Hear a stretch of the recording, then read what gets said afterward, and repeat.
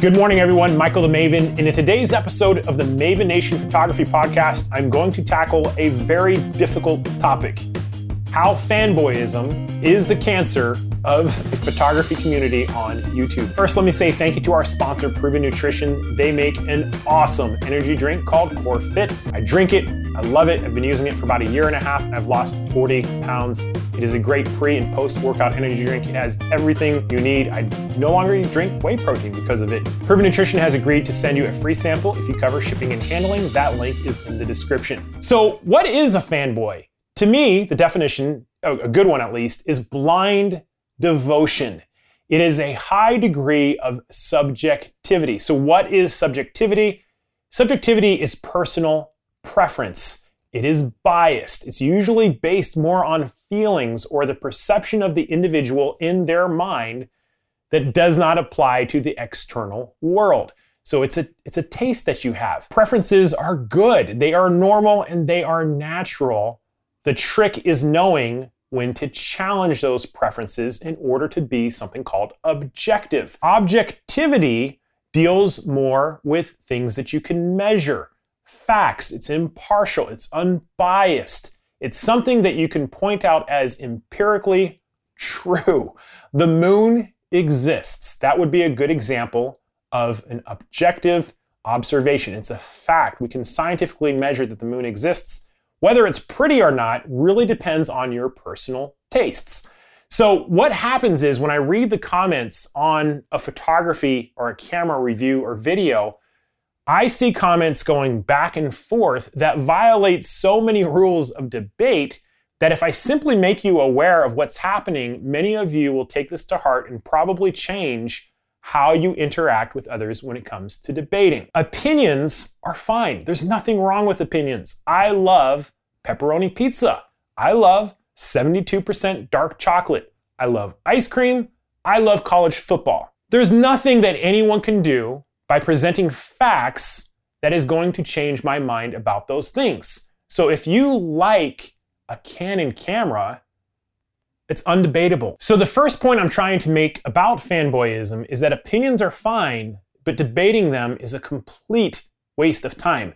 You are never going to be able to empirically convince somebody that they do not like something or that they do like something that they don't.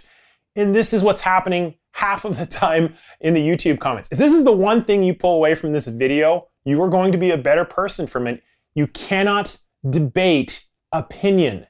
It's okay to have opinions. It's okay to have preferences, but you cannot mathematically debate them. And when somebody starts debating opinion with you, just walk away from it. Now, having said all that, I also believe that what is right is far greater than who is right. Now, there are some YouTube channels, I'm not going to name any names, but they teach the who is wrong concept. And this philosophy is less effective. It's going to make you a worse person if you think who is wrong is more important than what is right. Let me give you an example. I do a lot of disaster aid work. We'll be in situations where people are literally starving.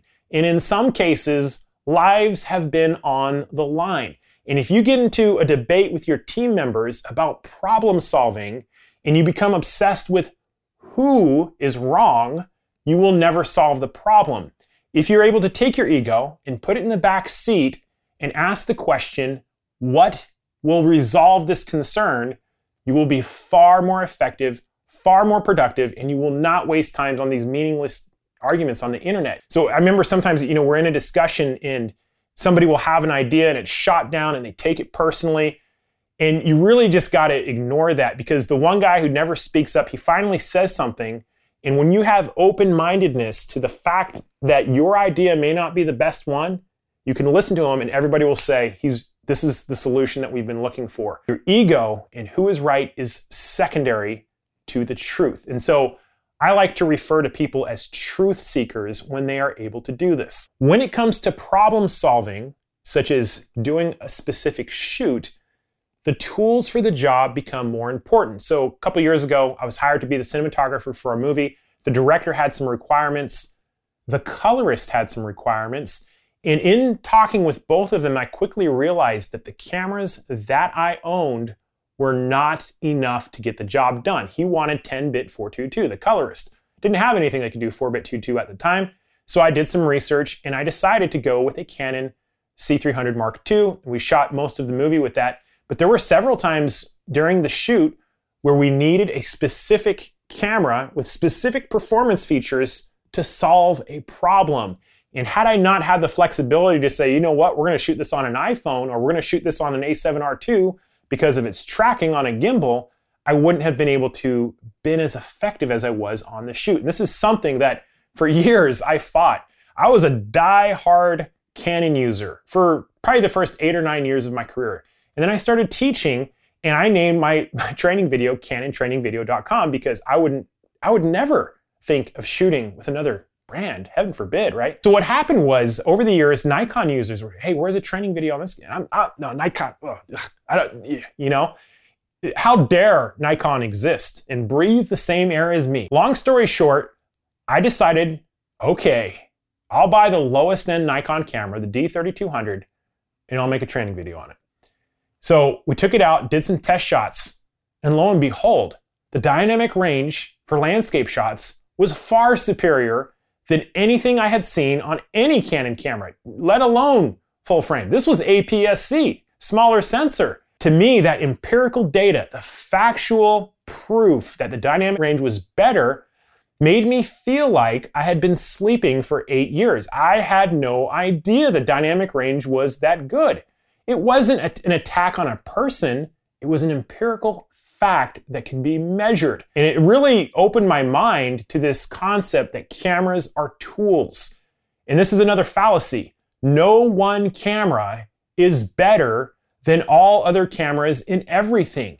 Every single camera that I have ever used or met has weaknesses. And we have videos from YouTubers and reviews that it's all positive. And when I hear the all positive reviews, I feel like I'm missing where are the weaknesses. And so that's something I try to do on my channel is let's talk about the factual weaknesses. I made a video about Sony's weaknesses. Here are 14 weaknesses that Sony has. Read the comments. A lot of people very upset with that. Again, and there's a reason for this that I'll come back to in a second. But what I'm saying is when I read your comments, it sounds to me like you're arguing about tools when you're often both right. It's like saying Phillips head screwdrivers are better for Phillips head screws, and somebody will say, no, you're an idiot. Hammers are better for hitting nails. And like I'm reading some of these and I'm like, you're both right. You're talking about the strengths for both of them for a particular task. So Olympus came out with their latest flagship, the M1X, and people started attacking it right away.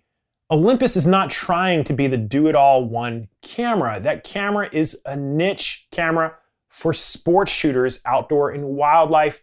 They're trying to put a compact solution with 7 steps of image stabilization.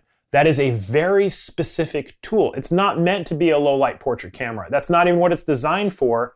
Olympus gets this. They're embracing a tool for the job. So if you're able to look at cameras as tools, strip off the brand name, and if I was to hand you 2 pieces of paper with the specifications that actually perform that way, and you had a sporting event to go shoot, and I said, hey, this one's 10 frames per second with 88% accuracy, this one's 2 to 3 frames per second with 50% accuracy, I guarantee all of you would choose the higher frames per second camera with the greater accuracy and say this one's no go.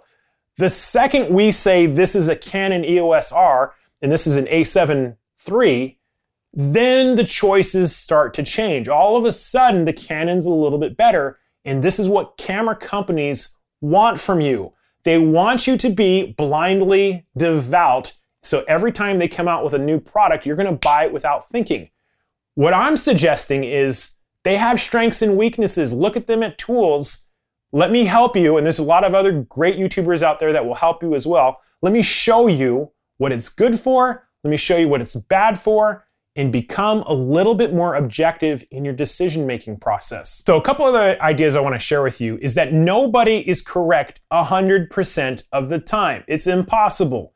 And especially in the camera world, when we're making these videos that are technically difficult, there's concepts, there's physics, it's very easy for people to make a mistake. And so when you see somebody making a mistake, it is very easy to latch onto that mistake and throw out the other 95% of what they are saying is correct. And so I've done this. This has happened many times. You're going to encounter it. You're going to disagree with somebody. The truth of the matter is, it is to your advantage to at least try to understand where they are coming from based on the facts, not opinions. What facts are supporting what they are saying? And every time I've done that, I have learned something. Another problem with this fanboyism on YouTube is that it is very easy to intentionally misunderstand somebody. It's so easy to do this. I'm guilty of it. It's basically when somebody gives you a truth that you can think of the one instance where it's not true and you dish it back in their face, okay? So that is not going to get you anywhere. If you told me 2 + 2 is 4 and I wanted to intentionally misunderstand you, I would say something like, well, if you take 2 cats and you add 2 mice, the cats are going to eat the mice. 2 + 2 is actually 2. You see how easy that is to misunderstand somebody? To understand somebody you disagree with, that takes some work. It takes some humility, and it also is going to be more beneficial to you because you may learn something you hadn't before. So when I started getting into my epic shootouts, we decided to do this huge epic shootout on the Sony a7S against the GH4. It's still on my feed. You can check it out. And one of the comments that I got was about my audio quality. The guy said, your audio quality sucks. And I was like, I was like shocked. I was like, there's no way the audio sucks. We spent 6 weeks, thousands of dollars producing that video. We wanted it to be a really great production, almost like a TV show. I've listened to that audio 50 times. It was amazing. We cleaned it up. And he's like, nope, it sucks. And so I was like, what is going on here? But for some reason, because he was talking about a measurable fact, your audio quality is poor, not so much a personal attack, Michael the Maven, you suck.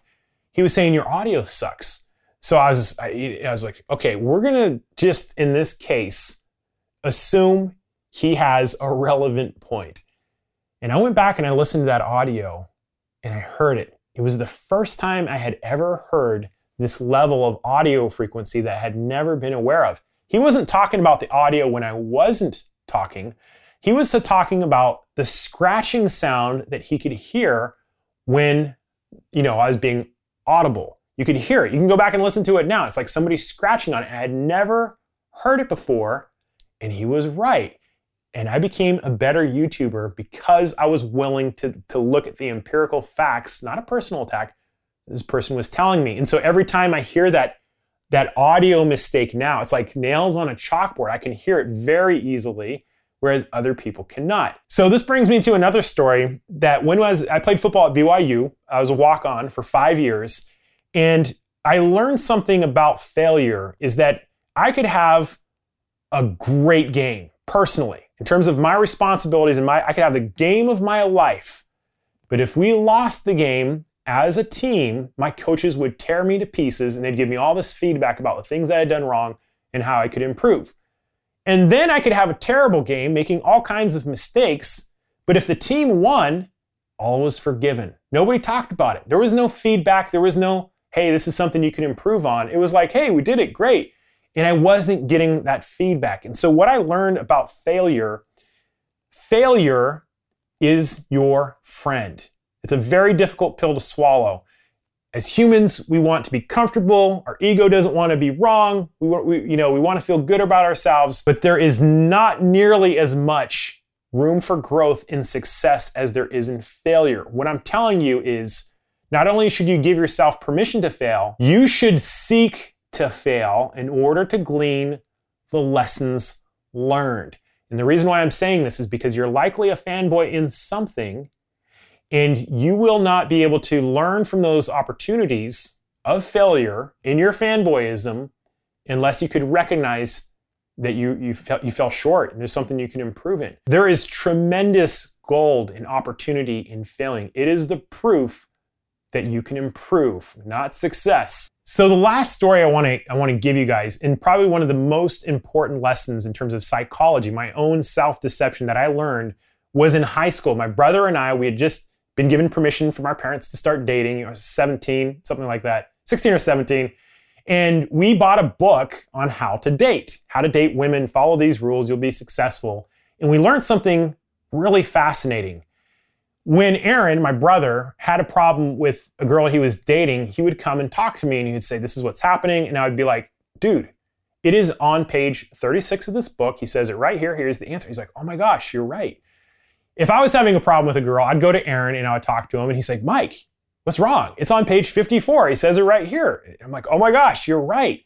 And this went on for a little while, but we learned a very important and valuable truth in regards to fanboyism, subjectivity. And this is it. When you are financially or emotionally invested into anything, be it a person or a camera, you are going to have an emotional wrapper around your mind that is going to cloud your judgment. You are going to be blind from it because you're unwilling to face the possibility that you might lose something that you've invested in. That's what's happening with these fanboyism comments, is that we save all our money, we buy a camera, we love it, we shoot with it, we're invested into it, and we become blind to the flaws of that piece of equipment. That's a great secret that I've learned, is this emotional wrapper. As soon as I become financially or emotionally invested into something, I assume my judgment will be clouded, and I try to find a third party who is an expert in the topic that I can consult with. Because why? Aaron didn't care about the girls I was dating. I didn't care about the girls that he was dating. And there were times I told him, dude, you got to dump her right away. And he didn't like that at first. But looking at the facts, this girl wasn't interested. She was playing him. And in the end, that's what I'm trying to do with my YouTube channel. I am not personally or emotionally or financially invested in what you are doing with your own camera purchases. I can shoot straight with you. I can tell you, here are some strengths, here are some weaknesses. This is what I would do, and I hope that I've become your go-to person for this objective third-party window when your judgment is emotionally clouded. I want to give you guys a couple exercises to consider that will hopefully crack the shell of subjectivity, because we're all subjective. I do these same exercises. They have helped me tremendously.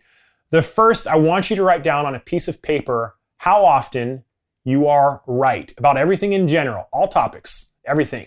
Are you right 70% of the time, 80% of the time, 90, 95% of the time? Just write that down for a second.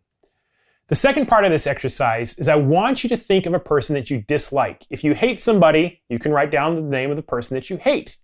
Go ahead and write it down. And next to that person, I want you to write down 5 things that you admire about them. If you cannot do it, you are highly subjective-minded.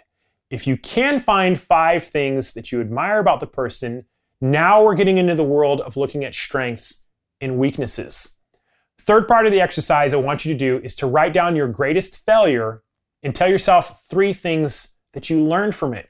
If you're able to do this, you're going to be able to use failures to your advantage. Now, coming back to that first question, how often are you right or wrong? If your number is anything over probably 55%, you're lying to yourself. And the reason is, if you're in the 60 or higher percent range, you could statistically go to Las Vegas and become a millionaire within probably a day or two, okay? Vegas is set up so you're often wrong. And that's the truth, is if you consider the fact that you are going to be wrong probably 50% of the time or less, you're going to be far more open-minded to accepting this truth and becoming better. So that is my episode for you today on fanboyism. Don't argue opinions. Don't assume one camera can do it all. Try not to intentionally misunderstand what somebody's saying. Try to understand where they're coming from. Be nice. Look at it as an opportunity to grow. Cameras are tools with strengths and weaknesses. So I know that was a long episode. Hopefully you guys enjoyed it. Thank you to our sponsor, Proven Nutrition. Try out Corfit. It's an amazing drink. Download the Maven Nation podcast from Stitcher or the Apple iTunes store. I would love to hear your comments below. Thank you guys for watching. Check out some of my training products, and I will see you next time.